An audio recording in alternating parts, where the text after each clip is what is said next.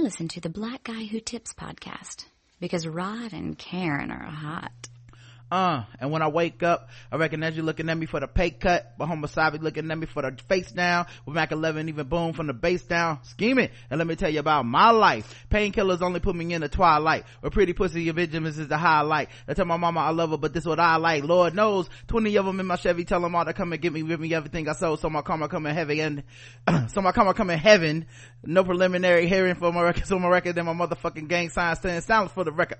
Tell the world I know it's too late. Boys or girls, I think God gone crazy. Down inside my vices all day. Won't you please believe when I say, wouldn't you know? Hey, welcome to the Blackout Test podcast. Your host Rod and Karen. You all right over there? Yeah, sorry. You sure?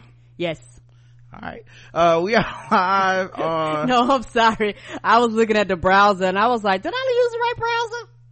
Oh, maybe that's why I went to the other thing. I don't know, Karen. It looks good to me. I don't know. Okay. We're live on a Monday. You can find us on iTunes, Stitcher, Podomatic. Search the Blackout Tips. Leave us 5-star reviews. The official weapon of the show is the taser, and the unofficial sport is bullet ball. And bullet ball extreme. And today's podcast is, wait, what did I say? Bullet ball extreme. Yeah, sponsored. It is sponsored. That's right, guys. It's sponsored by somebody. Sponsored by a very sexy sponsor, AdamandEve.com.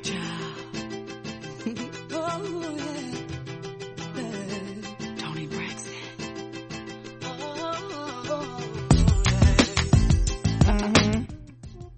It's time to spice it on up, y'all. Okay, they're gonna be calling y'all the Spice Girls. It's gonna be so spicy this summer. Summer spice, I say. They want you to spice. Adam and Eve trying to spice you up in the bedroom, okay? They are trying to get your bedroom popping. Flavorful, zesty even. What they're trying to do is give you 50% off of one item when you go to AdamandEve.com. All you gotta do, just load up on an item and you'll be dropping loads. Just go to AdamandEve.com, pick any one item. It could be a sexy new piece of lingerie. It could be some handcuffs. It could be anything. You guys pick. But you go ahead and get that, and then on top of the one item, they're gonna give you free stuff. What kind of free stuff? 10 tantalizing free gifts. I'm talking sexy items for all of y'all. One for him, something for her, and a third item you'll both enjoy. Yeah, him, her, them. They, them. I say you mix it up. Don't let Adam and Eve tell you what to do. Once you own it, it's yours to put it on whatever you want, okay? Everything likes being vibrated, from what I hear. From what I hear too. But yeah, go ahead and do that, and then they'll also give you 6 free spicy movies and free shipping. That's TBGWT offer code when you go check out at AdamandEve.com. That's all you gotta do to get all this free shit. TBGWT at AdamandEve.com. Get your free item half off, get your free shipping, get your 6 spicy movies, get your free gifts. That's what I'm talking about.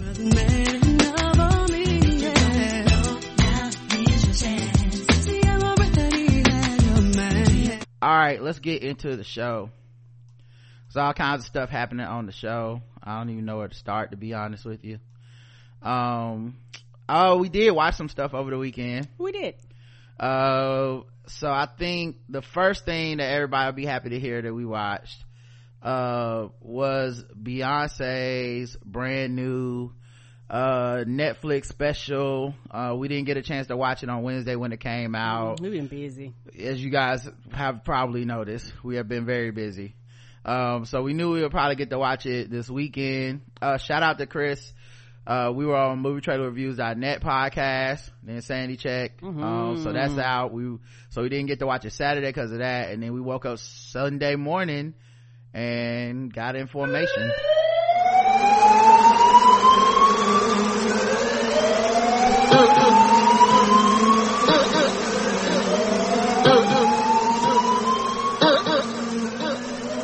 Y'all haters corny with that Illuminati mess.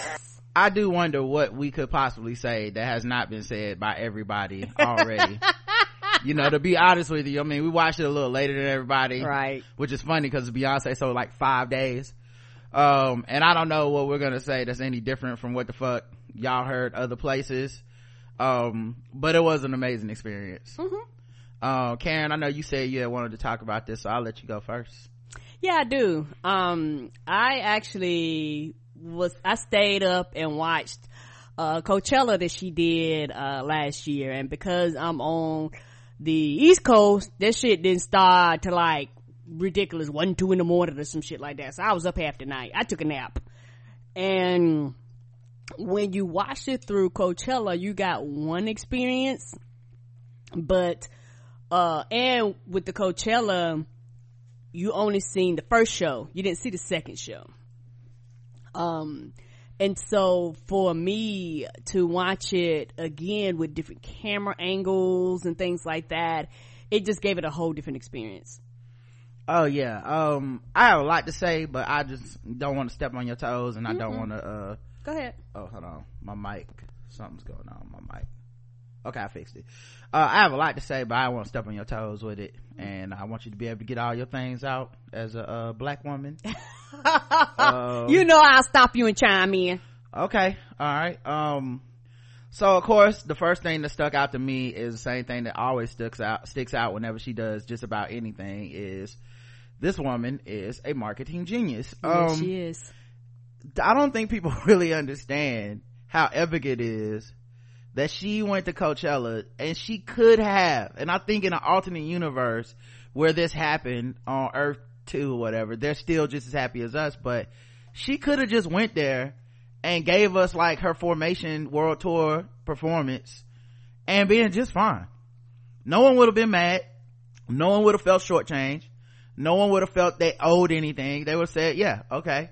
Like it's Beyonce, she's been doing an elaborate show, she's been touring, she's just coming off a pregnancy, cool, I'm just glad she came to Coachella, you know. But she didn't do that, did she? She is the first black woman to ever headline it, and none of us knew about all this extra shit. We knew she was going to perform. I don't know what the fucking NDAs are. I don't know if it's wizardry. Oh yeah, if you're around her, you can't say nothing. I don't know if it's the same sorcerer that puts the spell of levitation on her hair during the shows. Come on. I don't know who is like, are they sealing these things in blood? We didn't know there's not just Netflix special, right? We didn't know that. We didn't know that there was an album. Like we didn't even know any of this shit. And so you get the documentary and you get the album, and supposedly it's a 3 thing deal with Beyonce for Netflix for $60 million. Because she was gonna do HBO, and Netflix was like, oops, we got her. No, excuse me. She made Netflix work for her. I'm not Netflix. She made Coachella work for her in a way that I just don't think people understand. Like, you gotta think about this. Dozens of people, if not more at this point, maybe it's hundreds, I don't know about that much about Coachella, but all these people have graced the stage before her. Headliners have headlined before her. Nobody made it work for them like this. I don't even know what the deal is with Coachella and what other stars negotiated, as not money wise, but as far as having the right to take your show and then monetize it for yourself other places. Like, I'm sure at most festivals like Coachella, they would be like, well, that performance happened here, we own that. You know what I mean? But whatever she signed, she's like, no, then I'm gonna sell this shit for me, and then I'm gonna make a documentary for me, and then I'm gonna put it out for me and get paid for that shit. Right. And it's actually still a big ass promotion for you. Right. So that's the first thing I would notice, is just that she went to Coachella, was bigger than Coachella, and made Coachella do the work for her. Like, you know, and I think what's funny is her performance initially was so memorable. As I was watching the special, I was like, I know which song coming next. I know when she said ain't that about a bitch. I like, it's just, you know, like, you just notice certain shit, like, at least from the one performance you saw on YouTube. The other thing, Coachella, she made it so that, hey, look, one weekend everybody gets to see my performance free, right? But she did 2 performances, and some people saw the second one, some didn't. I heard it was on YouTube if you saw it live, maybe, whatever. I heard also it wasn't on there, but people found a way. Whatever that was, the 2 different performances, which other people have done, Outkast did it, right? We woke up late in the morning and saw that shit, right? Early in the morning. No, she thought of a way to seamlessly edit those two performances together to give you a dynamic, like, it felt like a magic show for the editing has to be up for some sort of award. I don't know. Right. And you know what? I was watching it and I was like, she edited this shit better than some fucking movies. Right. Like, we watch movies and it was like, I've never seen it just that flawlessly. Cause at first I was like, okay, does she have a ninjutsu for color? Because it was like pink, yellow, pink, yellow, pink, yellow. And the way it was changing, the movements were actually still flowing. So I thought at first, okay, I know she did 2 shows, but am I losing it? Oh, she's going back and forth between the shows. Right. And I can see this is gonna be one of those segments where I didn't think I had a lot to say, but I have a lot to say. Oh yeah. No, yeah. Oh yeah. And like I said, I will jump in kind of between it. But one thing I also want to say about you talking about how she changed Coachella, she brought her own background. She was like, we're gonna use this state, like this right here, we're gonna use this. And then not only that, Coachella kept it, and now it's like a monument and people can go take pictures of it with it this year. Are you talking about the bleachers? Yes. Oh, okay. Yeah, I don't know who built them bleachers. I don't know if it was made by the same person that made Thor's axe in fucking Come on! in fucking Infinity War, because them bleachers are strong as fuck. And I went to a HBCU. Like, our bleachers give a bit. Them bleachers was out there working. Okay, no giving. But what I was gonna say is, it was obviously an ordeal. Like, she even said she won't be doing this again. It's coming off of the birth of her twins, obviously being a mother to Blue, being a wife, being a pop star, tour artist, business mogul, all this shit. She's like, I think she even said in the documentary, I'm not doing this again. Like, this is the hardest I've ever pushed myself. This is the hardest, like, I'm not gonna do this twice. So this is the thing where we weren't expecting her to do this, but she practiced apparently for almost a year to get not just in shape, but to get the show perfect. Yes. And also, she was actually preparing for Coachella while she was actually touring for her other, she was actually touring and doing this at the same time. Right. Keep in mind, she don't have, I think I can't stress enough what I said in the beginning. She didn't have to do any of this shit. She could have just done her Formation tour performance there and everyone would be fine. No one would be mad. Everybody would be like, that was fucking great. It's Beyonce. She just decided, I'm going to give this shit the effort of just like the concert of a lifetime. And so, in addition to, just the fact that, it's the planning, the meticulousness of organizing 200 people on stage at the same time. I didn't realize that many people. Right. Can we talk about the HBCU aesthetic though? Because I feel like what always we're both HBCU grads. Yes. What always gets lost in this fucking like PWI, HBCU shit that goes on online.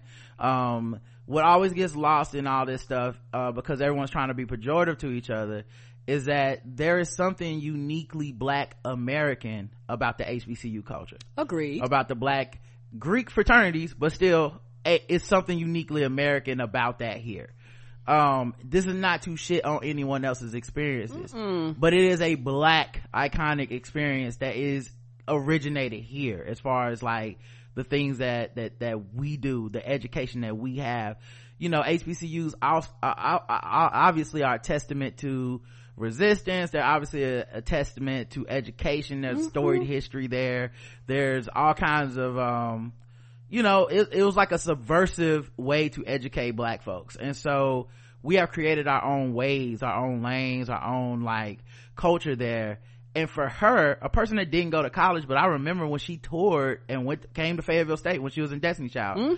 So she's always looked up to HBCUs. Her father graduated from one. So to see somebody that is the biggest pop star in the world, bar none, and a Black woman from Houston be so like adamantly like Black American, like so adamantly, like I am Black, I am from America. I am from Houston, Texas. I am from the South. Like she said at the end, if my country ass can do it, then anybody can. Come on.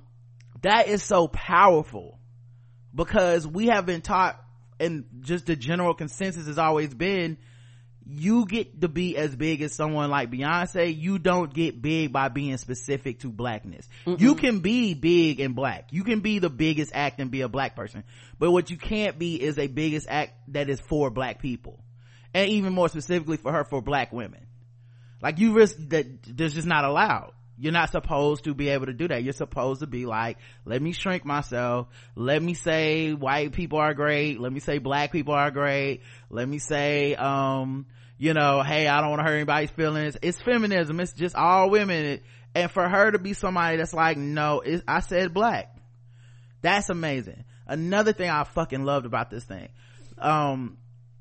We get to hear her in her own words. Correct. She doesn't do a lot of media. She doesn't do a lot of interviews. So people often pejoratively, and I think low-key offensively, attribute her creativity and her genius to other people around her. Yes. No one likes to just say, this is her concept, she came up with this, she coordinated this, she made this happen. It's always got to be someone else in the wings. When she was younger, it was her father. Everybody wanted to give her father all the props for the creative genius, blah, blah, blah. People started giving it to Jay-Z. People were giving it to Solange. This isn't offensive to any of them. Like, this isn't saying they're not creative, but why are we giving Beyonce's things to other people all the time? Right? It's always got to be something about the fact that she just can't come up with this herself.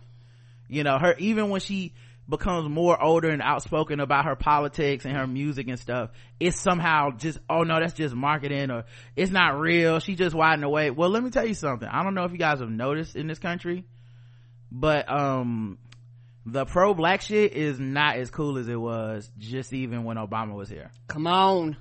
Some of your fave activists and shit is not out in these streets like they was, because ain't nobody trying to get killed over this bullshit. They understand the environment that we're in. Everybody seen the referendum that was the election, and I'm not saying referendum in that this motherfucker destroyed Hillary Clinton. No, I'm just saying the fact that racist people have been emboldened, hate crimes have been emboldened. Come on now. Hate is no longer a thing that people are doing quietly indoors. This is a thing that is loud and proud and out. And to see somebody like Beyonce go, yeah, this is not a marketing thing. I wasn't saying I was black because it's cool. I wasn't saying I'm a feminist because this is the wave. It's because I am one. And to see her say it in her own words, to see her use quotes from, you know, Maya Angelou, from Toni Morrison, like, these are the things, these are creative choices she made. To see her in those meetings coordinating this stuff, like, these are the things that I think we don't often see. And I think it's also why she fucking records all these moments of her life and her work, so that she can tell you this shit herself. Because anytime you let somebody else do it, they're telling your story. And when you let somebody else tell your story, man, it's just, we've seen what can happen. Yes. And to see her like struggling, like talking about her pregnancy and the high blood pressure, and then she named two things I had never even heard of, that I was like, oh no, Beyonce got that. Yeah, because when you're pregnant, there are some kind of diseases and infections and stuff that kind of only happen during pregnancy. So to see her bring that up, because it humanizes her. Like, I hear people talk about her, and this is the thing white people are doing now, and who knows what they'll say after homecoming, but it's this thing where they're doing the, like, how do we take shots at Beyonce? Like, it was cool for white people to like her, and it was like, I'm woke, I'm cool, I still like Beyonce even though she did the self-titled album, even though she did Lemonade and she's doing Formation. Hey guys, I'm a cool, woke, liberal white person, I still fuck with her. But I had noticed that shit was starting to slide. You know, I listen to podcasts and shit, they started to be on some like, kind of fuck her though, right? And which is them being honest, they were already feeling that way, but it wasn't cool during like the come up to Trump to be on some like, but kind of fuck this black woman shit, right? So they kind of was sliding back into that, and then homecoming comes out. It's gonna be interesting to see what the reaction is to it, because it's such a big reminder of, I'm a black woman, I'm telling my own story, and this is why I tell my own story, because I can't trust you to tell it. I can't trust you to tell people what I think.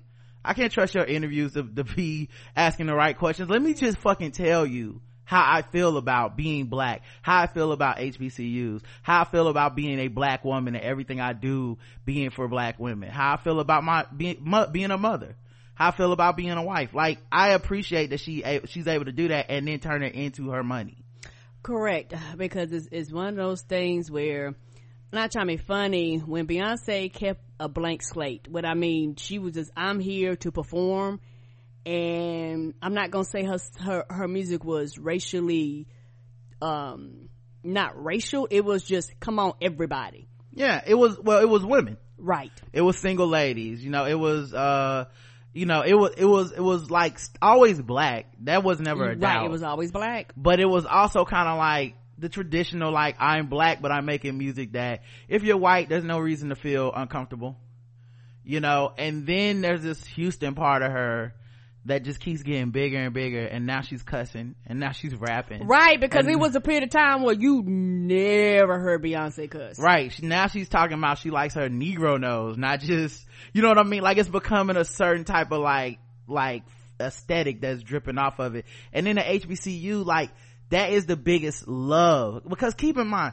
just like the hashtag Dumb Thrones, it's not kicking nobody out, right? White people can go to HBCUs. Yes, they can. They get a minority scholarship when they go. If you think you're above that, or you think that somehow it's a lesser institution, so that's why you don't go, right, then that's kind of on you, because white people won't even apply or know anything about an HBCU and be like, well, I mean, you go to school without white people. That's not true. Plenty of white people was in my classes. Come on now. Y'all just weren't the majority. I guess now you know how it feels. I don't know. But the point being, you had this experience that is such a black experience, like, and other artists have tried to do it, but I think they've just done it with different stuff, right? Like church. Now Kendrick does it with Africa, and many artists have done it with Africa, many black people. Now I'm not knocking that. I need that to be explicitly clear. I'm not knocking people that do it when they from the islands, right? But that's not black America, right? This, like, HBCUs is black America. It's a singular type of institution that can't exist another place, right? Because it is created in the outcome of, like, Plessy versus Ferguson. Like, it's not, it can't be created in England. It can't be created in a country that had slavery but is mostly black. Like, it had to be America that made this. And so this is a homage to America in a way that other artists have not done yet. You know, this isn't to say they had no elements of it, but she didn't like mock it as Kanye did it in College Dropout, right? Like she leaned into it and said, this is a source of pride, you know, to see her talk about how important HBCU institutions are at the end, to put that quote in there. Like, it was for us, which is one of the reasons I don't really get mad when white people don't know what, like, when, oh, she's this, she's that. Fuck you. It's for us anyway. We weren't waiting on you to approve, right? I know it's a surprise. Yeah, I know it's a big surprise to you. We were not sitting around like, I hope they approve of this Beyonce thing that was written specifically for black women. I hope you come around to this blackness. Like, we're good. Yeah, we were doing this before y'all even paid this shit any attention. Netflix pays you before you see the shit, so she got the money, right? And we're gonna watch it 57 times each, probably all from the same account, but that's fine. That's fine. Nobody can stop it. But yeah, she killed that shit, and I was so, like, blown away by that. And then you get the performance. This nigga held the mic the entire time. She never even went with the Janet Jackson, like, shout out to Firestarter. I think they called it, like, the drive-through headset or the Burger King headset. Like, yes! She didn't even use that joint. She just straight up, like, held that mic for 2 hours.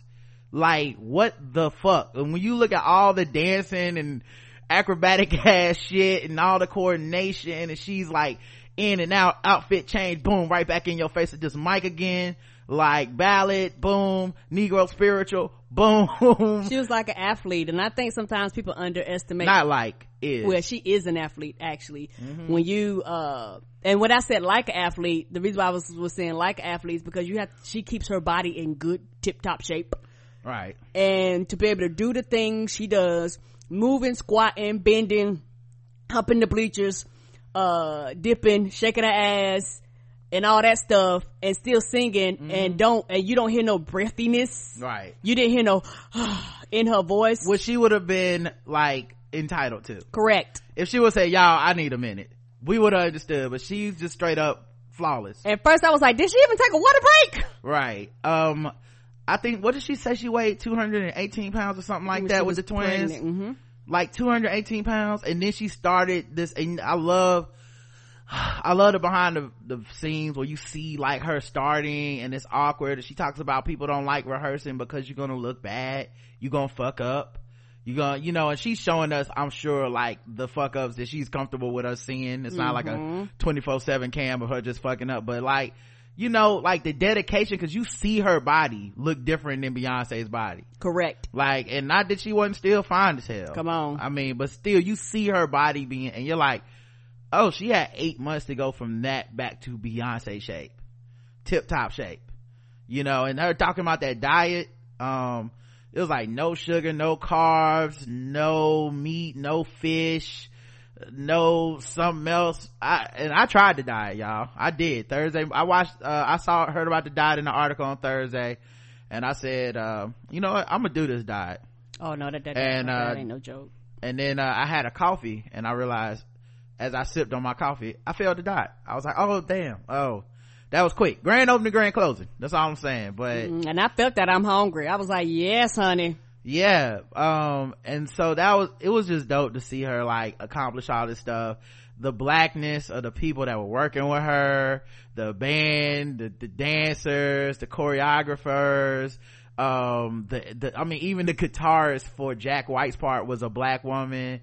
Like the intentionality of her blackness is so like meticulous. Like the dedication to that part is the part that always blows me away, because I keep thinking my whole life how the greatest pop performers that were black always felt like they couldn't be too black. You know what I mean? And this is not shade to them. I get why they felt that way. It was conventional wisdom. Don't be too black. You know, people love Whitney Houston. I remember Whitney Houston, and I remember being shocked she fucked with Bobby Brown, because my whole life Whitney Houston had existed in a place where I was like, she is quote unquote transcendent race, as they like to do. And here she is, you know, like Beyonce is not just talking about blackness in her music, but in this creative outlet that is this homecoming documentary. She's like blackity black in your black ass face, black, boom. You know what I mean? Michael Jackson, you know, people talk about like one song, Black or White. He had one song, and we late in his career and during his pedophile scandals, and we were like, oh yeah, Black or White, he's a black man. See guys, like that took a while. This is not to say we ever question, is he a black person? It's just the fact that conventional wisdom said you just don't do that in mixed company. Why would you ever limit, quote unquote, your career by being like, I'm black? Now what these white folks gonna think, right? That was the whole thing. And to see them be like, nah, to see Beyonce be like, nah, I'm black as fuck, y'all still coming to my concerts, y'all still gonna be bumping my music, y'all gonna be mad, but I ain't doing nothing to hurt you, I'm just black. Like, it's not like she's out there saying anything like fuck white people or some shit. Like, she's just black. She's just leaning into and celebrating being a black woman on this earth from America. And yeah, it was amazing to see that, because it was just, I don't know, I just could, like, she's always ahead of everyone. Yeah, she is, because nobody else has done this. Now imagine people will start trying to do shit like this, you know, or I mean, but let's be honest, the amount of work we just saw her put into it, ain't nobody gonna do that. No, but maybe they'll do something like, oh, Coachella Live, my album and documentary. It just won't be this shit. And you, to get to the place that she is, all jokes aside, you got to be a workaholic, because she actually was like, I gotta go home to my kids. And she was like, I'm used to rehearsing like 15-hour days, but now I have to go home to my children. 15-hour rehearsals, y'all. It's 24 hours a day, right? 15-hour rehearsals. You know,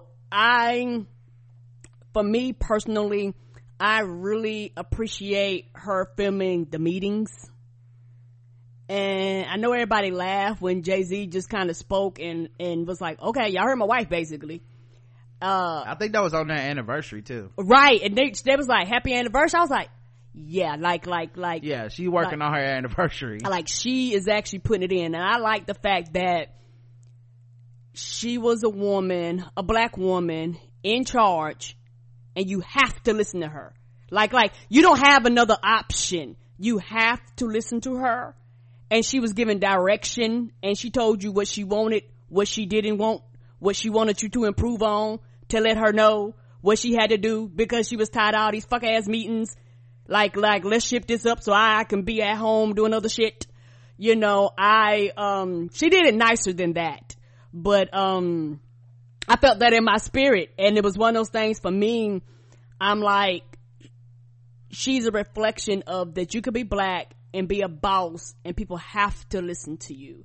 You know, you can be in control. You can do these things and be a black woman. And I really appreciate the black woman thing, because when it comes to black men, you quote unquote get respect in places in the areas where black men didn't. Because if it was a black man that did this exact same documentary, a lot of people that would be shitting on Beyonce would be nothing but praises and clapping and rah rah rah rah. Why? Because it was a man.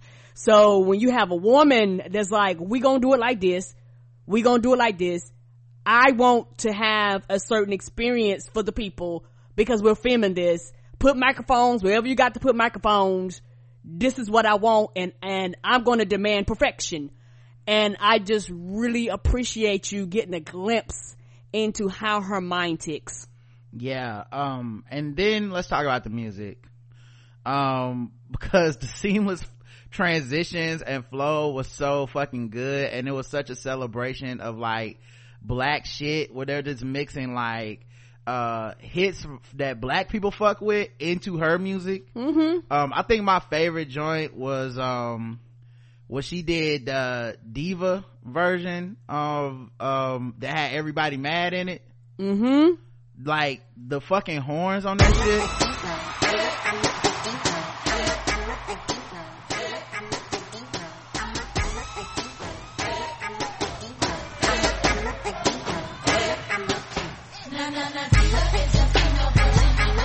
Like, she was good right there.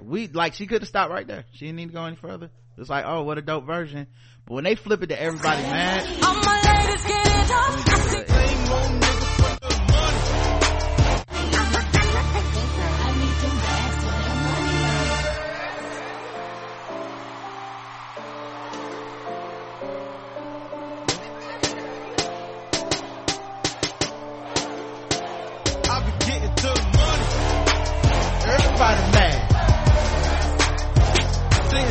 too much money. Everybody mad. Same old nigga from the block. Listen, when that shit came in, it's like everything was turned into a party. It's like so much. It's so much energy. So much crunk energy, so much like Houston, so much like down south, so much New Orleans, like so much of the just black halftime performance from the bands. Like, come on, y'all know how we do. Football, basketball, volleyball, swimming, we don't give a damn. The band gonna be there and we gonna be partying. Yeah, like I don't remember the end of any Fayetteville State football game, because I don't think I'll ever stay for one. Nope. But I have seen so many halftime shows. Like, I have seen so much Earth, Wind and Fire performed. Okay? Come on. Welcome to Fayetteville, North Carolina, your marching Broncos. Yeah. What, nigga? Like, I have seen enough, I've heard enough Earth, Wind and Fire. I've eaten enough fish fillet sandwiches. Come on, white bread, mustard. Okay, like I've done that enough. Slaw beans to be like, okay, now for a nap. Okay, this was cool. I hope the boys win. Yeah, you better not be picky because all the fish gonna be fried, all the chicken gonna be fried. If you special or on a vegan diet, this ain't for you. Ain't no vegan options. Okay, them niggas gonna be like, what the fuck? No. Yeah, ain't no gluten free options. Okay, no gluten free. Everything is fatty, fat. But yeah, to be able to see like that, kind of get the reverence that it has within the culture. And honestly, man, like Beyonce's such a game changer. I haven't seen nobody shitting on HBCUs since this shit dropped. And y'all know how contrarian ass Twitter love to shit on HBCUs. Like, it's gotta be like, I'm not like those Negroes type of like energy. Like, people have been so proud of like the establishment, whether they went or not. I've seen people talk about how like, yo, I'm gonna make sure my kids know they can go to a HBCU. And that's that influence that people have with that platform. Like, Beyonce is such a big deal that people could feel that pride in it, because I think too often we get bogged down in all the other shit, right? It's, I mean, y'all remember the episode I talked about them going to talk to Trump, and I'm still emotional about that shit. Like, but I knew they had to do it, right? Because that's how fucked up it is. I hope people like give to HBCUs. I know she did, but I hope other people do as well. I hope they're inspired to understand that these institutions, they will go away, especially under Trump, if we do nothing. Like, it was already kind of, I mean, you guys, I know y'all have heard the article, seen the article about the white people that are shitting, letting their dogs shit on the yard of the campus of Howard. Right. And then they interviewed one of the white dudes, and he was on some, basically like, if you don't like it, move out the city. Bitch, this university was here way before you. You wouldn't do it at Harvard. Right. So, you know, even if you would, man, that's some white people shit. Don't do that shit. Not on our stuff. Take your dog somewhere else. But that's the whole point, is like that attitude towards our shit exists. And if we embrace that attitude too, it'll be gone, man. It could be gone just like that. Betsy DeVos, Donald Trump, they're not trying to give them people enough money to run their universities.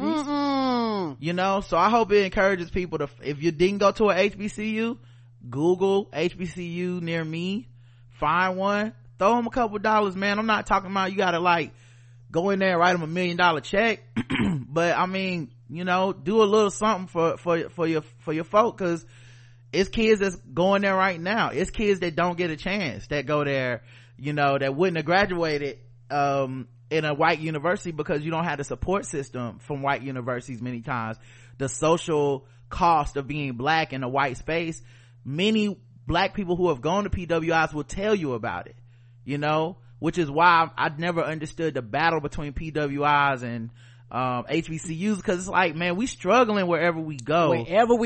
All HBCU is doing is trying to reduce the social struggle just a little bit. You're still gonna be an individual. There's still like good and bad at the HBCU. There's still other social struggles you'll be taking on, but you know, first time away from home, some institutes are more religious than others. There's a lot of stuff, you know, the money struggles that universities have and stuff. So like, this is not to knock and say like HBCUs are perfect. No, it's just to say like they deserve a place. There's so many black intellectuals that people respect that came right out of those fucking schools. Right out of those schools, and then people turn around and shit on them. I'm like, well, where would we be? You know, if we didn't have A&T, where would we be? How many black brilliant minds came right on out of that door, and then you shit on that door? So anyway, all that to say, man, I really appreciated just everything she did, because it just felt like she was speaking for people.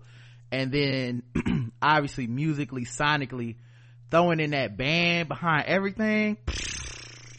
Freedom took on a whole new, Freedom sound like a motherfucking actual like a Freedom song. You know, like Freedom for me now is up there with All Right.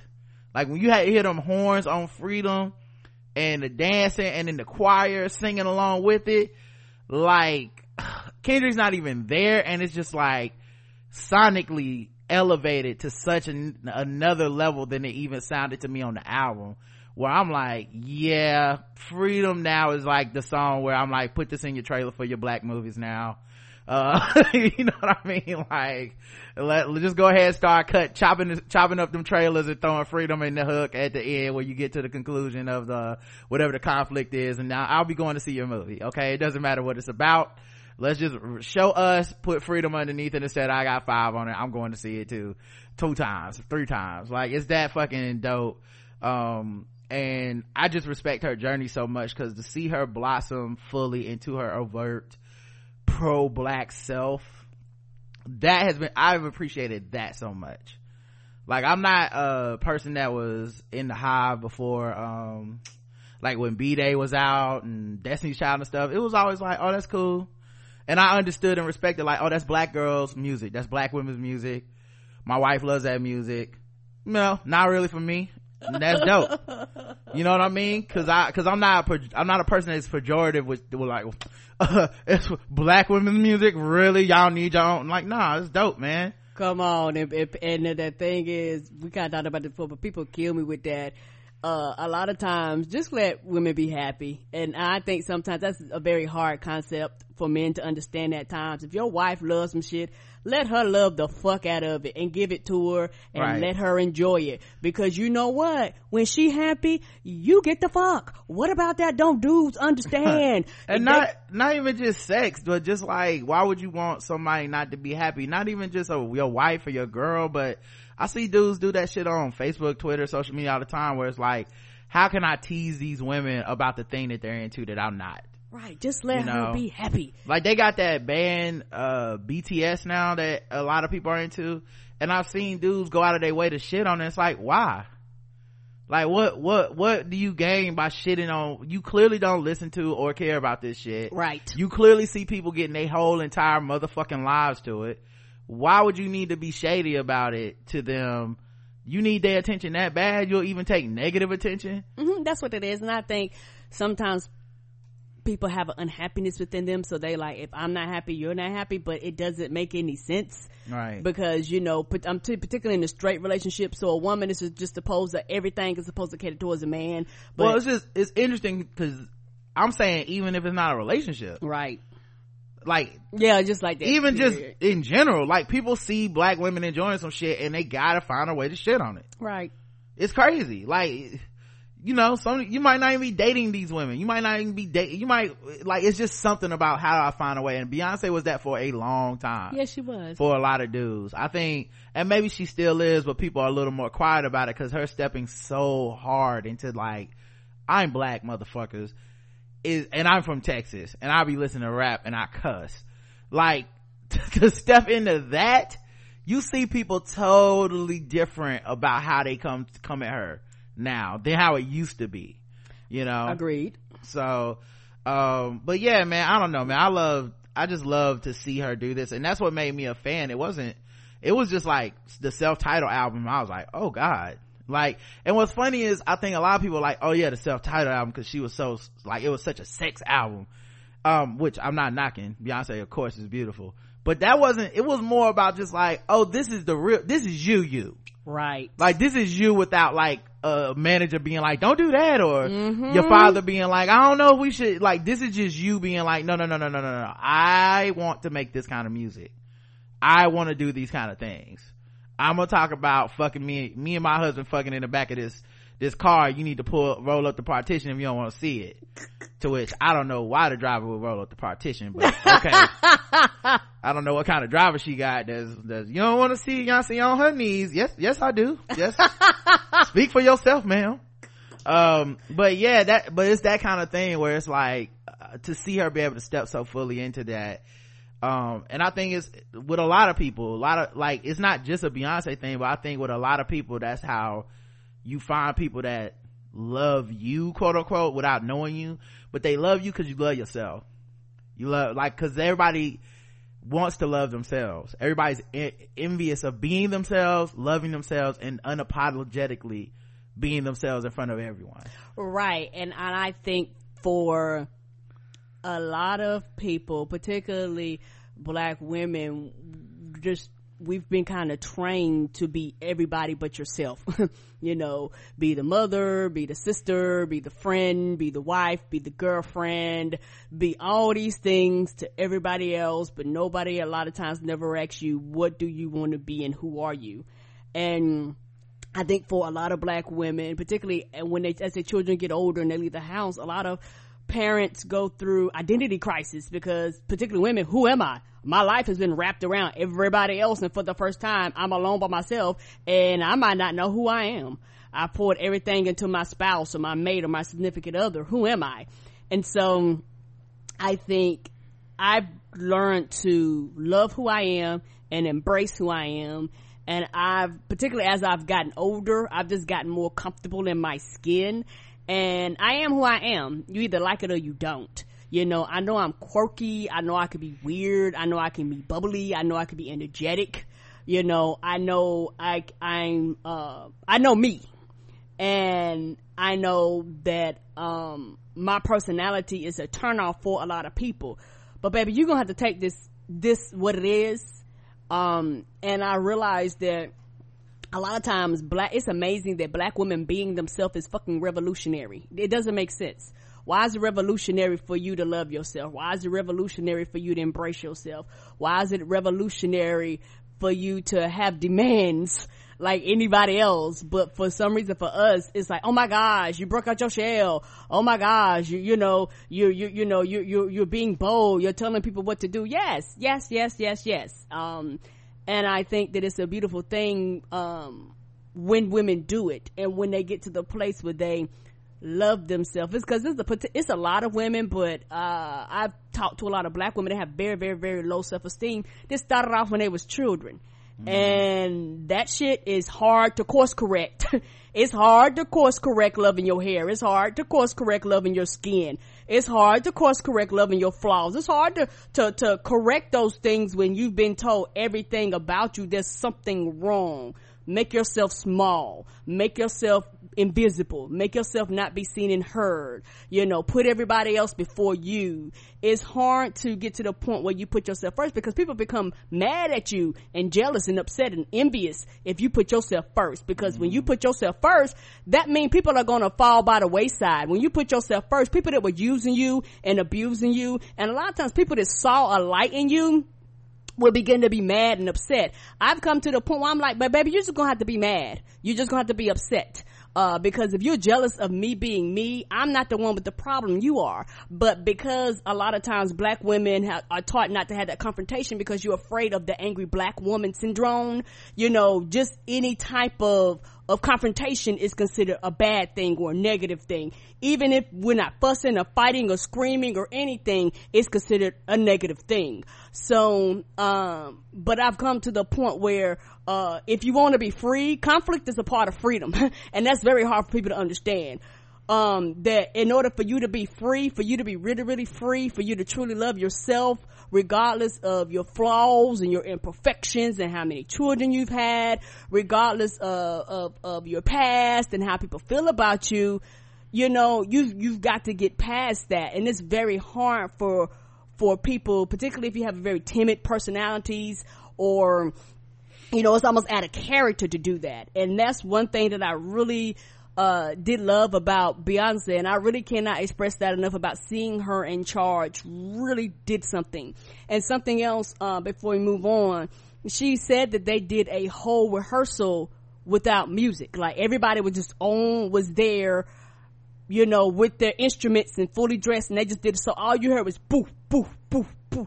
And I was like, I couldn't even begin to just imagine the energy in there. And I think that energy was what she wanted to capture and what she wanted to put and what she wanted to give us. That's why she was hard on people with the sound and all that type of stuff, because she was like, I want people to feel this love, this energy, this feeling that we have, this unity that we have here.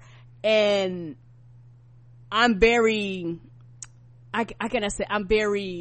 so glad that she gave us a glimpse into her world so that we could see that part of her life. Because like you said, she don't do interviews. She's very separate. So for me, it meant the world. And something else and that really brought tears to my eyes, 'cause there was several times where I was sitting there and I wouldn't but I was crying because it was just like overwhelming just to kind of soak everything in all at once, watching this black woman be free, do her thing, talking about she had a blank slate and she could literally do what she wanted to do. And it's a privilege to be able to just do what you want to do being black. People don't want to hear that, but she's at a point in her life where she was like, y'all gonna have to deal. Most people are at a point in their life where they're like that. And it was just really wonderful to watch her kind of break those barriers and be like, if my country ass can get up here and do it, anybody can do it. And I hope it encourages people to get out and start things and do things and dream and have aspirations and things like that. And also I think for me too, it was when they was filming the documentary, when they was going through their rehearsals and watching people's responses to other people be magical, and I almost felt like almost like a religious experience, because how we do, we hoot, we holler, we yell, we throw shoes, we're very loud, because that's just a part of what we do. And it was beautiful for her to show like the emotions on people's faces, the expressions on people's faces, to just us being black in the moments where we were just allowed to be free and black. Yeah, and then of course she still had Destiny's Child there. Yes. Still had Jay there. And like you said, still had Blue there. Blue was out everything. And the thing about Destiny's Child, it was flawless, where you were like, y'all literally could go on tour and people would buy tickets. Yeah, they didn't miss a damn spot. Even like I said, they had Blue doing choreography with people for a second. It was just like a collage of that. And it was funny because people say like, oh, nobody's in the Beehive. If you ask everybody, nobody's in the Beehive. Nobody wants to admit I'm not a stan, blah, blah, blah. And the only time we attribute somebody being a stan for Beyonce is when they do something completely uncalled for and crazy. Like if they dock somebody, if they harass somebody, all of a sudden it's, these Beehive stans, but that's not everybody. If you black, you in the Beehive unless you're a coon. And I know this because let somebody shit on Beyonce in front of you and see if you just let that shit slide. Most black people gonna be like, nah, hold up. And the ones that had an impetus to join in, they some coons. Real talk. They just love white people shit that much that they want to be down. But like, that's one of those things where you have to step up and be like, nah, hold up. Why she gotta catch hell in the way that these other people don't? Right? We gotta be sensitive about Britney Spears' mental health. Come on. We gotta be sensitive about like Adele and all the issues about her body. We gotta be sensitive to everybody but Beyonce. Fuck out of my face, dog. We not doing this. So yeah, everybody in the Hive, dog. Watch your back, white people. You out here talking shit, you fuck around and get stung. You just do not know, man, because you see it would be fine if the critiques around her were like more level-headed, but it's always some like low-key racist shit, right? And it's ridiculous. I also loved how much she loved her post having baby body. Like she was like, these hips now spread out, got little curves around this ass, like y'all about to get all this ass. I love it. Like, she was like, oh, I don't know what to do with myself, y'all I can't wait to flaunt this on everybody. When Destiny's Child was out there with her, she was like out there in like booty shorts, and everybody else had on like pants or like tights. She was out there like, y'all gonna get this ass though. All of it. Like y'all seen these lactating breasts. I don't know if y'all heard about these things, but blood out, a little breast, bless you with a little something for everybody. I appreciated that.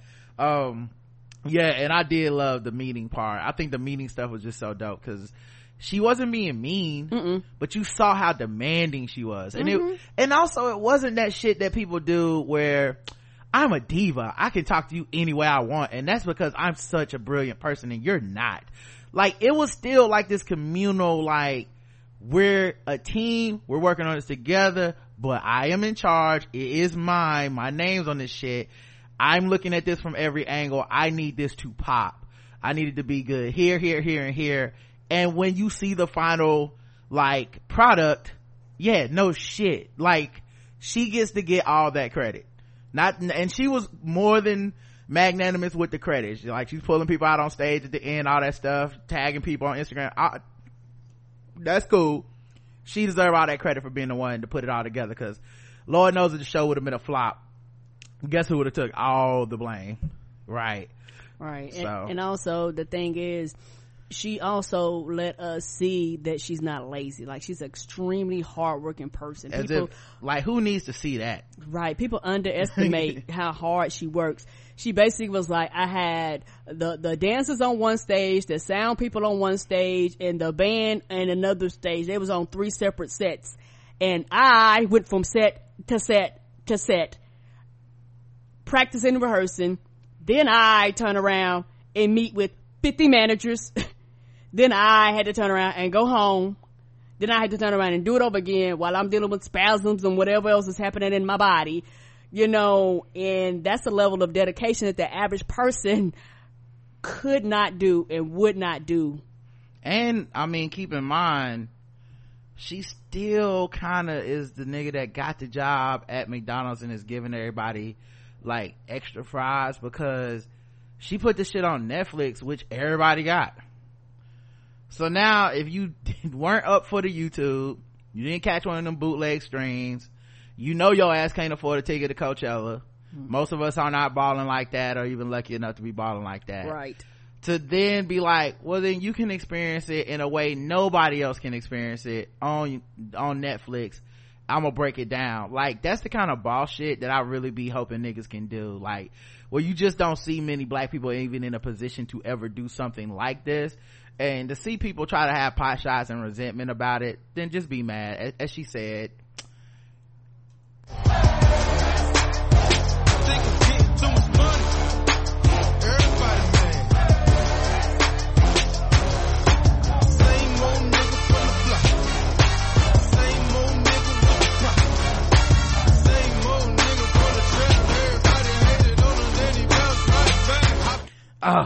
anyway, all right. Homecoming is amazing. Everybody should see it. That album goes hard, because I played it, and literally, if you're not careful, you literally just have a 1-person party. Like, cause that shit, it goes from song to song to song to song to song to song. It's like boop, boop, boop, boop, boop, boop, boop, boop. So before you know it, yes, you're having a 1-person party. Yeah, it's dope. Good workout music, all that type of stuff. Great workout music. All right, we talked about that a long time. I didn't plan a certain amount of time to talk about it, but I did want to throw out one more thing. I also watched 2 parts of the 4-part Reconstruction documentary on PBS. I can't find the first 2 parts on PBS, but they are on YouTube, so I will be watching it there. Okay, so it was 4 parts. Yes. Okay. Skip Gates did it. It's really good. It really is good. Very educational. Reconstruction is one of those parts of history that most of us are not taught very much about. We're kind of taught like slavery ended and then the Jim Crow South started. Right. And they skip over the 8 or 9 years where the South was essentially, forced to give black people their rights. And all the things that they did to circumvent giving black people those rights. Come on. It's really important that you listen to that you watch this thing, that you educate yourself, because this is the shit they don't want you to know about. And a lot of the solutions that black people have to racism and oppression and the things that we get on each other for, they've been tried before. Yes, they have. Like in the 1800s, they have tried all this shit. And so, hopefully people can learn to back off each other a little bit, but to see the bravery highlighted of certain people like Ida B. Wells, Frederick Douglass, real MVP, right? To see people talk about Booker T. Washington and why his rhetoric was a certain way, even when behind the scenes he was doing something completely different. It's really important. Speaking of HBCUs, the founding of HBCUs, the education and importance and the subversiveness of HBCUs, a lot of that is because of Reconstruction. To see Jim Crow laws in the South, and not just the Jim Crow laws, by the way, you can also find all 4 parts on pbs.org for free. But not just the laws down south, but like before there were Jim Crow laws, the things that started, like one of the biggest like impacts and very hurtful to this day on our society was the demonization of black men as savage rapists. Right. So much of it historically has been used as propaganda against us. In Wilmington, North Carolina, there was honestly a insurrection that basically was a genocide of a black city, and it started with newspapers publishing false articles accusing black men of raping white women. Yeah, and it was all because they were jealous of the fact that there were black people that were going to be in government. So they went to the town, forced all of them to resign at gunpoint, and then started ransacking the town and killed black people in the streets as they fled. Right. I forget which river it was, but they were like, the river ran red with blood, and then they took pictures afterwards smiling. Yeah, it was near, I want to say it was in a beach. Wilmington? It was in Wilmington. I said it. But my bad. It's all good. Wilmington, North Carolina. And so they killed them and took pictures in front of the burned out town buildings and government buildings and all that stuff, because they just didn't want black people to be in power of anything. And this is done multiple places, multiple times. And I always think about those pictures and how smiling those white people are. And those white people are somebody's grandparents, somebody's great grandparents, somebody, that, like, all those people. That was in my state, North Carolina, so, and I guarantee you there's gotta be hundreds of these. This is not you can name 12 probably, I don't know, Black Wall Street, it's, and it happened all across the country. I don't know where people have this narrative that racism, quote unquote, only happens down south. Even to the day, bitches, white people, there is racism there. What are we talking about? Yeah, so this violence was so it was like, so when you hear people talk about like black people, we just need to get our own, how come we be trying to get in with the white man? It's like, well, they kill people that try to get their own, they kill people that try to integrate, they kill people for minding their fucking business. They just killed people. Jealousy. At one point they were lynching black men and saying it's because these black men were looking at white women or sleeping with white women, and they just do it over and over all the time, right? They were so upset that they would no longer have these slaves. And now it's like, but all the black men coincidentally happen to be prominent business owners. Come on now. So it's just somehow these black people in these black towns, these black men that are doing a little too well, car a little too nice, clothes a little too spiffy, making a little too much money, somehow they're all rapists and need to die. But that's not our problem, that's everyone else, that's black people's problem. They fucking burned down Ida B. Wells printing press. To the ground. She had to flee Memphis, and these facts are coming at you boom boom boom boom boom boom boom, but it's contextualizing it with pictures, with actual, like, here's the article that says, like, Negroism defunct, after they destroyed a black town by killing all these people. And the fact that the newspaper knew that they were complicit in getting these people killed. This when we talk about whiteness, people think it's like an individual thing. No, we talk about whiteness, we're talking about whiteness, TM, en masse. And yeah, it has been so dangerous and deadly in this country, especially if you are black. It has affected you in some way. It's affected your ancestors in some way. It's why you'll never see me wear one of those fucking I'm not my ancestor shirts, because they were killing black people, and black people were fighting back, and they still killed them because there was more white people than black people, and they were the aggressors in these cases. So to see this documentary on TV, it was so dope, because I do enjoy knowing these type of things, and I learned about different people. I didn't know about I forget his name, but the black man who was like a minstrel act, who essentially used the subversiveness of being a minstrel act to get black actors not wearing blackface, not being coons, onto Broadway. Made a lot of money doing that. It's called Two Real Coons or something like that. Yes. And by the time you show up, you don't realize it, or white people don't realize it, only one of them's actually wearing that coon makeup. You're actually just watching a play full of black people and this one dude, and he was like the highest black performer on Broadway ever and all this type of stuff at the time. Like, just, you know, all that stuff, man. Ida B. Wells, the sacrifices she made, and just reporting about this stuff, the danger to her life that this was.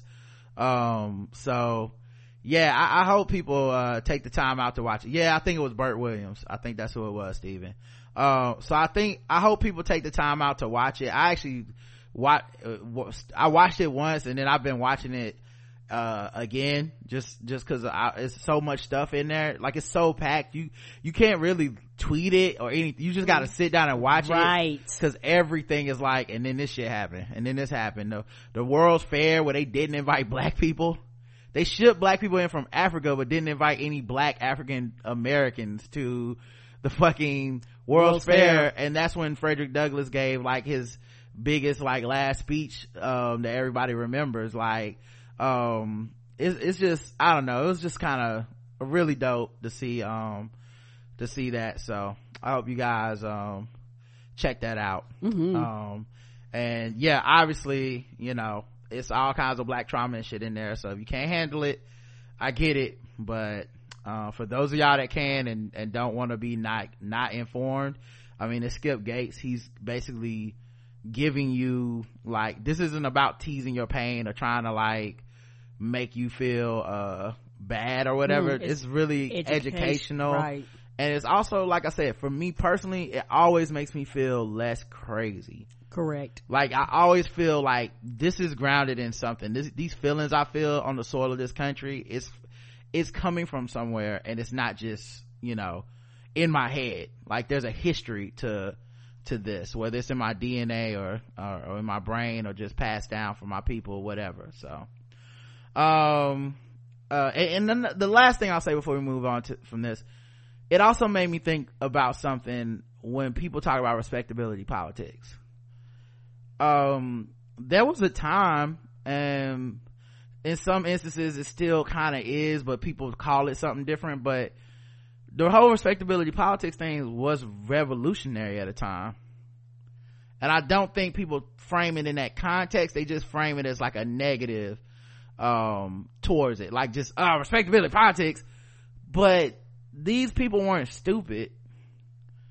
They were looking for two things. Number one, you're living in a society that says black people can't, and by can't I mean can't anything. We're not smart, we're not sophisticated, we don't have any class, we don't belong in white society, right? And so a counter to that for a lot of black people at the time was, you know, like Ida B. Wells and Frederick Douglass, two motherfuckers y'all are not as woke as, that are not as brave as, so let's just chill with that before you start coming at folks. You had two people that they set out to photograph black people, you know, and this is like, so back in the day, it's the photographs before people smiled at photographs, right? Like, it's the photographs you just look real still to the side, and then I guess it take 5 minutes before it's done or whatever, you know it, and 24 hours probably to get it back, right? But the pejorativeness that we say respectability politics with is one that is just it's a lack of context of history in which respectability politics was about literally getting respect. Now, sure, it's respect from racist people that are never going to give it, but at the time this was not something that had even been tried before, and it was not just to gain assimilation, but to prove them wrong, to say, you say this thing, but you're not being honest. We have civilized government. We do wear these suits. We know how to do business. We are not savages. When the newspaper is making up rapes of women from black men, there is a impetus to be respectable, quote unquote, as a revolution to the status quo, to the lie that's being told about you. It's not so simple as just pull your pants up and you won't be killed. You know, it was, y'all don't wear pants. It's like, look at my finery, I do wear pants. And it's like, we will, you know, we wouldn't be so hard on y'all if y'all weren't this way. I still don't know that dude, I can't remember, his last name was Montgomery, the black dude that was Democrat at the time. This is back when Democrats were the Republicans were the Democrats. And he spoke at like the Democratic National Convention, I believe, and essentially it was like, yeah, so black people don't deserve rights. We not as good as y'all, we're not as sophisticated as y'all are better than us, we too savage, blah, and like hurt black people's cause so badly, you know. And this is the shit they were fighting against. This is shit Frederick Douglass is fighting against. This is the shit that like I said, Ida B. Wells is fighting against. Like, you have so many black people at the turn of the century, you know, Mary Church Terrell, like, you got people that are like, to us, we're like, oh, here's this, you know, many times it'd be like a more of a light-skinned person and shit sometimes, because that would allow them access to shit that darker black people couldn't even gain, you know. Come on. But using that influence and using that privilege to then help the race and risking their lives doing so, you know. Many of these people, if it wasn't for their ability to pass, sometimes they wouldn't even be fucking, we wouldn't know their names today. They'd just be dead. Come on. You know. But all of this stuff, all these strategies, Plessy versus Ferguson, that's a strategy. It's not like, it's always said as if it's just like, when we learn about it in school, we always learn of it as like, yeah, it was just this incident that happened and then it led to segregation. It's like,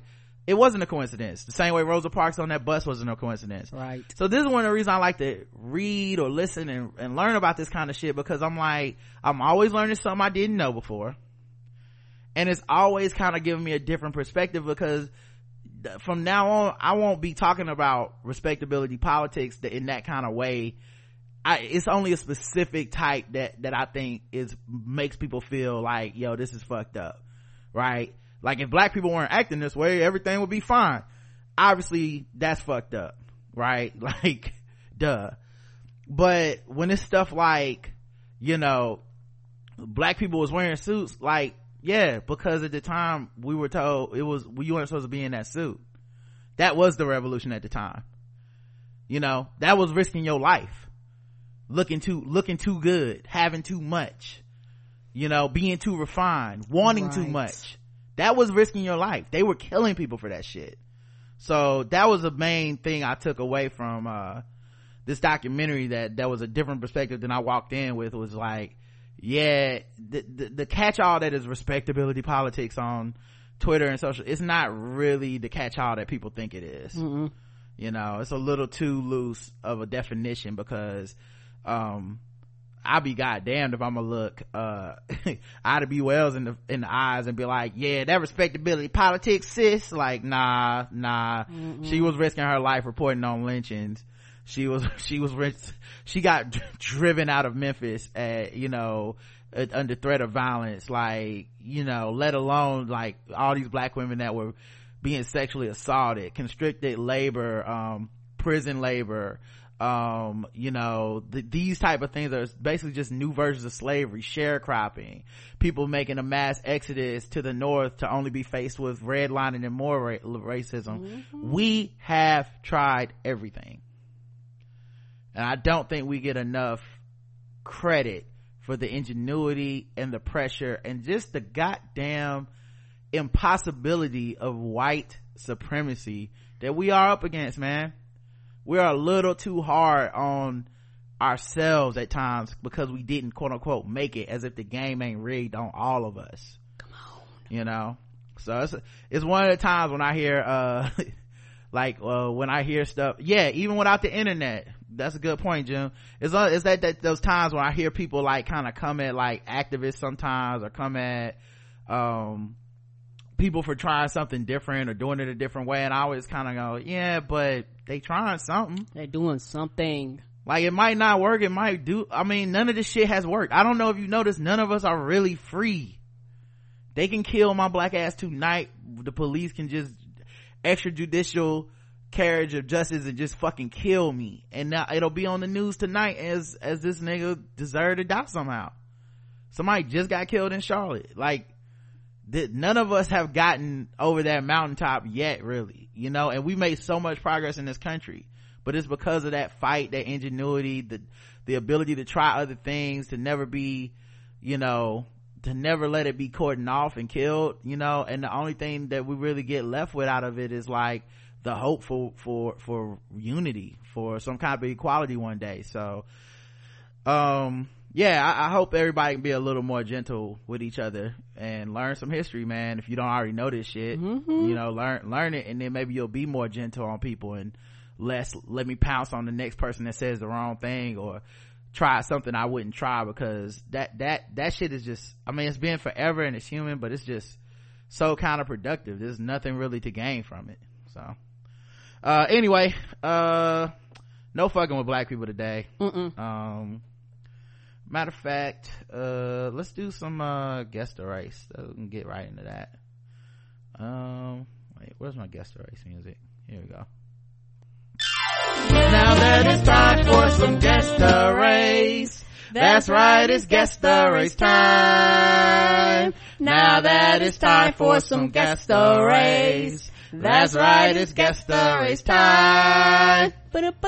That's right, it's time for Guess the Race, the #1 game show going across all the podcast land. We read and play news articles from all over the globe, and we ask our contestants today, Karen and the chat room, to guess the race. And of course, everyone playing is absolutely 100% racist. That's right, we the real racists. I think that's what if we started a different podcast or a new podcast, I think that's what I would call it, the real racist, instead of the blackout tips. Cause people already think we the real racist. They do. We started as far as they're concerned. They already think we the real racist. So. Reverse racism. It's us, y'all, the real racist. We're the one that's really oppressed. What y'all complaining about? You been looking for them. The Easter Bunny in downtown Orlando had a fight, and it was caught on camera. And so they caught up with the Easter Bunny. Oh shit. Yeah. And had him explain exactly why he put the hands. So he was hiding more than them eggs. I guess he was hiding more than them eggs. That's true, Karen. He it sounds to me like maybe he had a hair trigger temper.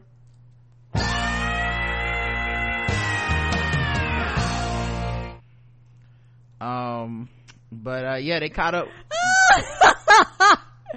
I guess he hippity hopped on that man. Yeah. I don't know why he couldn't just bounce.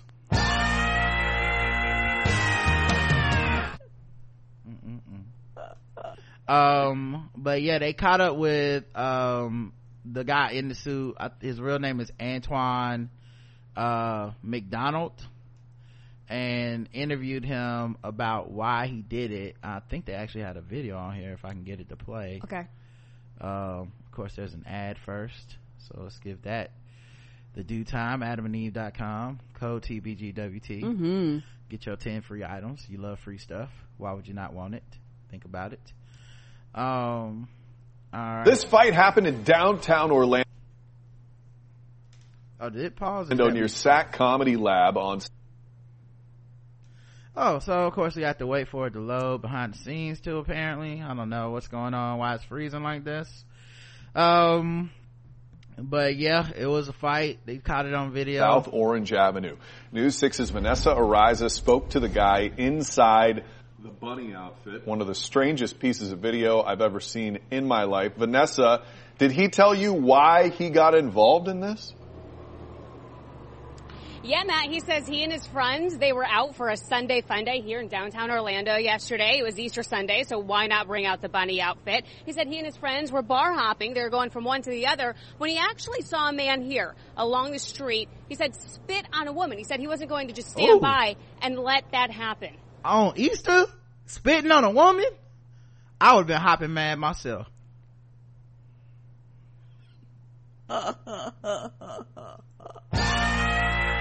All right. Oh, sorry. I didn't mean to do that, guys. Back to this. Downtown Orlando has seen a lot, but this may be a first. The guy was just basically, I don't know if he was bullying her or what. So then I see him spit on her, and she starts hitting him and everything. To get some laughs, Antoine McDonald and his friends took their traveling bunny suit downtown yesterday. They had just left one bar and were about to go into another when he says he saw everything unfold. He tells us he wasn't going in to continue the fight. Rather, he wanted to break it up. So I was just going in to break it up, but he kept hitting her. So then that's when I made it my problem to, start, hitting him as well. An Orlando police officer was able to break up the fight. No one was arrested. McDonald and his friends continuing their night. But with thousands of people watching the video, he didn't even know was taken. Like I said, I didn't expect it to go that far. I was breaking up the fight. And this bunny suit, you guys, is kind of like sisterhood of the traveling pants. Antoine McDonald, who you just heard there, said that everybody was wearing it that night, but it just so happened that he was in the costume when all of that went down. He said after all of that, he would do it all over again, just to show that disrespecting anybody is unnecessary and will not be tolerated. So we want to learn more about Antoine McDonald. Who is this guy? We'll share with you where he's from, what he's all about, coming up tonight at 5 o'clock. But for now, live in downtown Orlando, Vanessa Ariza, Getting Results, News 6. Vanessa, I thought the story was going to get less weird after you explained it. I was wrong. We've posted the viral video on clickorlando.com. You can look inside the... Only Orlando, Florida. Karen, guess the race of Antoine McDonald. Oh, black. All right, black. Let me check the chat room. Nobody was arrested, so as you guys can guess, the bunny costume was white. Antoine McDonald, Ronald's black cousin who wrote that freestyle rap, suit all moist, oh Florida. Okay, he's one of them. I got 5 on it. Jordan Peele, nigga bunnies, super bunny to the rescue. That nigga was hopping mad. We stand an ass kicking bunny who don't fuck with domestic violence. Nigga with a heart of gold, black Avenger, black Twan. Black as hell, black bunny king, hair resituation black. As I said, black man bar hopping with white people and a white rabbit, super nigga bunny black. Man, all y'all went black. 100% of y'all went black, and all of y'all are right.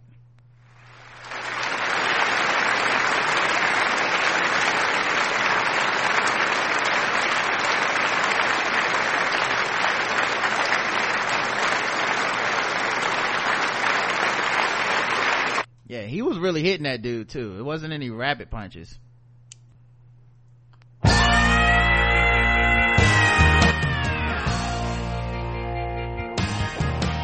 I guess he gave a new meaning to the "floor was flying."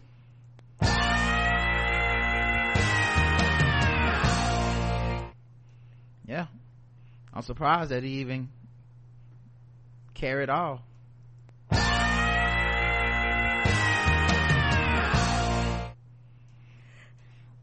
I see, that's what happened. That man messed with the wrong furry one. What? It's not even a good pun, Karen. I don't care. Like he broke his rabbit foot off in his ass.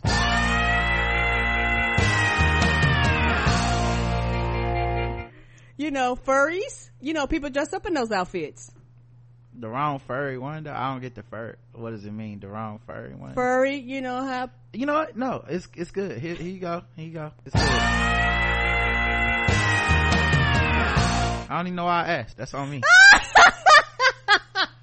Trying to get to the part of the video where they show that he is black. And they interview him like fresh out the suit. Like his hair was... It's funny because this clearly happens at night. But the interview is in the daytime. He still look like he just came out of that damn suit. Like, I don't know what's up with that. He's probably been partying all night long. Yep. So don't worry, guys. He did kill the man, but he was resurrected 3 days later, so it's fine. All right, let's go to the next one. A woman fends off a 300-pound half-naked burglary suspect with a baseball bat. It's like that, y'all. I hit him with a baseball bat, y'all. She was going for the home run. No, see, that was good. Hold on. She wasn't about to strike out. Maybe he was trying to see if she was a single. Oh, she's about to pop him with the double. It's all in the news cycle.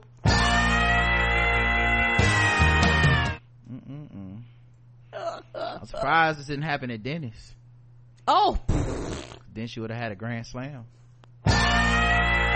Just kidding, I don't fuck with Denny's. All right, let's get to the news article. Window to see a large, police say 300-pound man pulling on a car door handle. Wait, why did this start in the middle early of Sunday morning when Clarice Gainey said that she heard a noise outside her apartment. She peeked out her window to see a large, police say 300-pound man pulling on a car door handle and knocking on its window, attempting to break in, all while only wearing his boxers. So I grabbed my bat, I braced myself, I eased the door open. That's when Gainey says 5'6", 300-pound Antonio Mosley charged her. Little did he know she was a high school softball player, a 65-year-old slugger. I took that bat and hit him upside the paya. He said, "Oh!" That's when police say Mosley ran to a nearby mobile home park, leaving behind his jeans, shirt, and a sock. He was in his drawers. He didn't have no shoes on, no shirt, or nothing. Police say a K-9 unit tracked Mosley down inside a mobile home with new pants on and cocaine in his pocket. Officers brought him back to Gainey to identify him. I said, yeah. I said, that's him right there. They said, Miss Gainey, he got a big knot on his head. Mosley was booked in the Alachua County Jail with 2 charges of burglary and drug possession. If he better be glad I didn't have a gun, because I would have shot him. But this is my gun right here, because I was going, paya! Paya! Karen gets the race of Miss Gainey. I think this is the one I've seen on Facebook, so I'm gonna recuse myself. Okay, Karen recuses herself. Chat room, if y'all don't know, I guess the race. Yeah, I asked them. Ida B. Black saw this on Facebook that black nanas don't take no mess from pantsless fools. Paya! Black colored lick the shots off black granny. Medea's big knockout black. Antonio Mosley was on blow black. Granny hang a little heavy on the left-handed side black. I have no words black. Best greens in the hood black. She definitely got a new hat for Resurrection Sunday black. Yeah, you guys all knocked that one out of the park. She was black.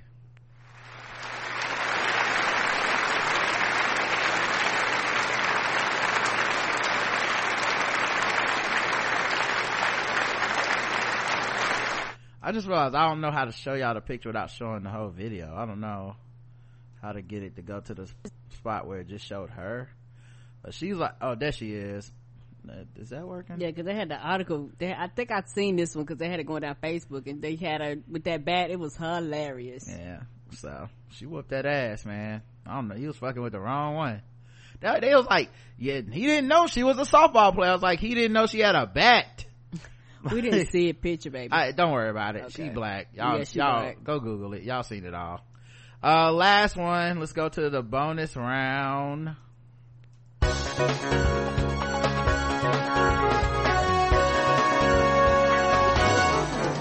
Double the points and the race.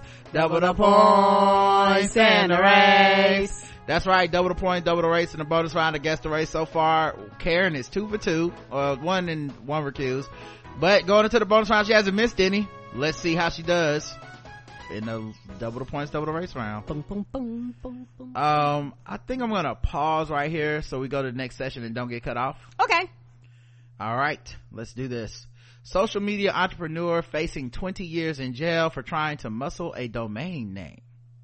Oh shit. An emerging entrepreneur seemingly on the fast track for success is now facing 20 years behind bars after he was convicted of threatening to harm an innocent domain holder for refusing to release the domain. We couldn't just make something else up? Rossi Lorathio Adams II, 26 years old, of State Snaps, was found guilty of charges last week. According to the Justice Department, State Snaps features videos of women in thongs and bikinis partying it up in college. With 1.5 million followers, State Snaps urges people to snap shots and post on the site under the catchphrase "Do it for state." According to the Washington Post, the incident began in June 2015 after Adams went to the Cedar Rapids home of the victim, listed in court filings as ED, to request that he sell the domain name doitforstate.com. Adams owned Do It For State, number 4, but not the FOR. But he felt he needed the other name as well, so he found an address for ED through GoDaddy's listing and showed up uninvited to the domain owner's home. Once there, Adam informed ED that he wanted to buy the Do It For State domain, but ED said it was not for sale. From that point on, court documents say Adams continued to pressure ED to sell the site. At one point, ED said he would sell it for $20,000, but Adams thought that amount was too high. When Adams sent one of ED's friends a message with a gun emoji, prosecutors wrote in court. So then he sent one of the guy's friends who had the domain a message with a gun emoji. In May 2017, this is now like 2 years later, Adams went again to ED's house. When his brother answered the door, Adams simulated punching by punching his fist into his hand before stating, "I'm here for the name, whatever it takes. I'm not leaving without it." So he showed up like full force in house party. Still didn't get the domain name. Finally, in June 2017, a full 2 years after this started, Adams orchestrated an incident at ED's house that turned bloody over a fucking domain name. Adams enlisted the help of his cousin, Sherman Hopkins Jr., a felon, to help him get the website domain. Adams is charged with giving Hopkins a stolen gun, a taser, and written instructions to get EJ, they put it in this one, to transfer the domain name into Adams' GoDaddy account. Hopkins broke into ED's house using pantyhose, sunglasses, and a hat to obscure his face. Hopkins busted down ED's bedroom door and pulled ED at gunpoint to his computer to begin transferring the domain name, all while pistol whipping him and using the taser and threatening to further harm him if he notified police. The two men got into a tussle and ED twisted the gun from Hopkins and shot him several times in the chest before calling 911. Hopkins survived his injuries but was charged by police. He was sentenced to 20 years in prison last June after pleading guilty to one count of interference with commerce by threats of violence. Imagine, what are you in for? Trying to get a domain name. Like, you do it for state. Now you doing a state bid, nigga. Like, what are you doing? Adams now faces the same sentence plus a $250,000 fine after he was convicted last week. Karen, guess the race of Rossi Lorathio Adams II. Everybody sounds white. Everybody sounds white to Karen. Let's check the chat room and see what you guys believe. Dude bro white. Q, what white nonsense is this meme? Only a white man can make virtual colonizing real life violent. White, when entitlement goes wrong, white.com on everything. Columbus as white. Black, went 3 times. This some whiteness. 80s B movie, white. So it looks like everybody went with white on this one except for one person, and everybody is absolutely wrong. He's black. What?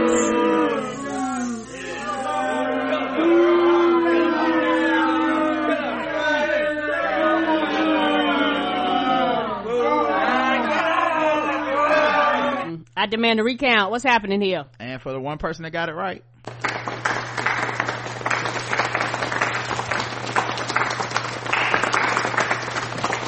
you get the golf clap because nobody else saw that shit coming. 3 times. Lorathio Adams II. I guess Lorathio could have been a giveaway, but I thought it was like some Greek shit. Who knows? Over a domain name. Domain name, dog. Domain thuggin'. Roll up on that HTTP, bitch. You about to put that shit in my GoDaddy account. I know that much. If I put the chopper to your ass, man, that's a lot of pressure. Over a domain name, fam. Yes, we putting out the gats over domains now. Pistol whipping them, right? 1.5 million followers ain't worth all that, fam. I'm sorry. All right, let's get out of here with some sword ratchetness.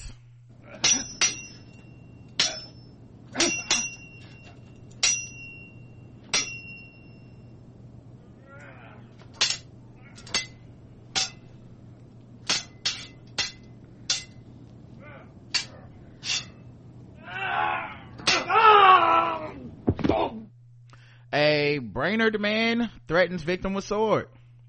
And, according to the criminal complaint, Brainerd police are called at 1:22 p.m. February 16th to an apartment in Brainerd regarding a disturbance between known men. The victim stated Storstad had headbutted him. They never introduced Storstad before this. What is happening? Who wrote this? An officer That's what happened when you fire your editors. An officer talked to the victim, who explained he was standing in the kitchen when he and Storstad got into an argument. Storstad then struck the victim's face with his forehead. Storstad then withdrew a sword from a sheath that was near the kitchen. The victim stated he put his cell phone in his pocket and walked toward the bathroom and shut the door. Storstad followed him with the sword, stating, "If you call the cops, I'll kill you." I mean, you got a sword, and I mean, it feels like I need to call them either way. I'm dying. While in the bathroom, the victim called the law enforcement, and Storstad immediately began to calm down. Storstad has multiple prior convictions, one for domestic violence in 2015, another for making terroristic threats in 2010. He was also charged January 28th with felony domestic assault. The trifecta. According to court records, this incident involved the same victim. When the two were physically fighting, the complaint states Storstad punched him multiple times in the head, also kicked him a few times. On February 20th, Storstad was released from the Crow Wing County Jail and must not leave the state. Possess any firearms or ammunition, have contact with the victim, possess any alcohol or drugs, and must make future court hearings. They didn't even say he couldn't have a sword. Did y'all notice that? Right. Everything else though. You can't have a gun, but you can still have a sword. Can't do drugs. He's in jail. He's in your custody because of the sword. We don't take it seriously in this country. No, we don't. All right, guys, we'll be back Wednesday. We are doing our Game of Thrones recap with Jamel Hill. Tomorrow we may or may not have a show. We're gonna be a guest on another podcast, and depending on the timing of that depends on whether or not we do a show tomorrow. So until then, I love you. I love you too. Mwah.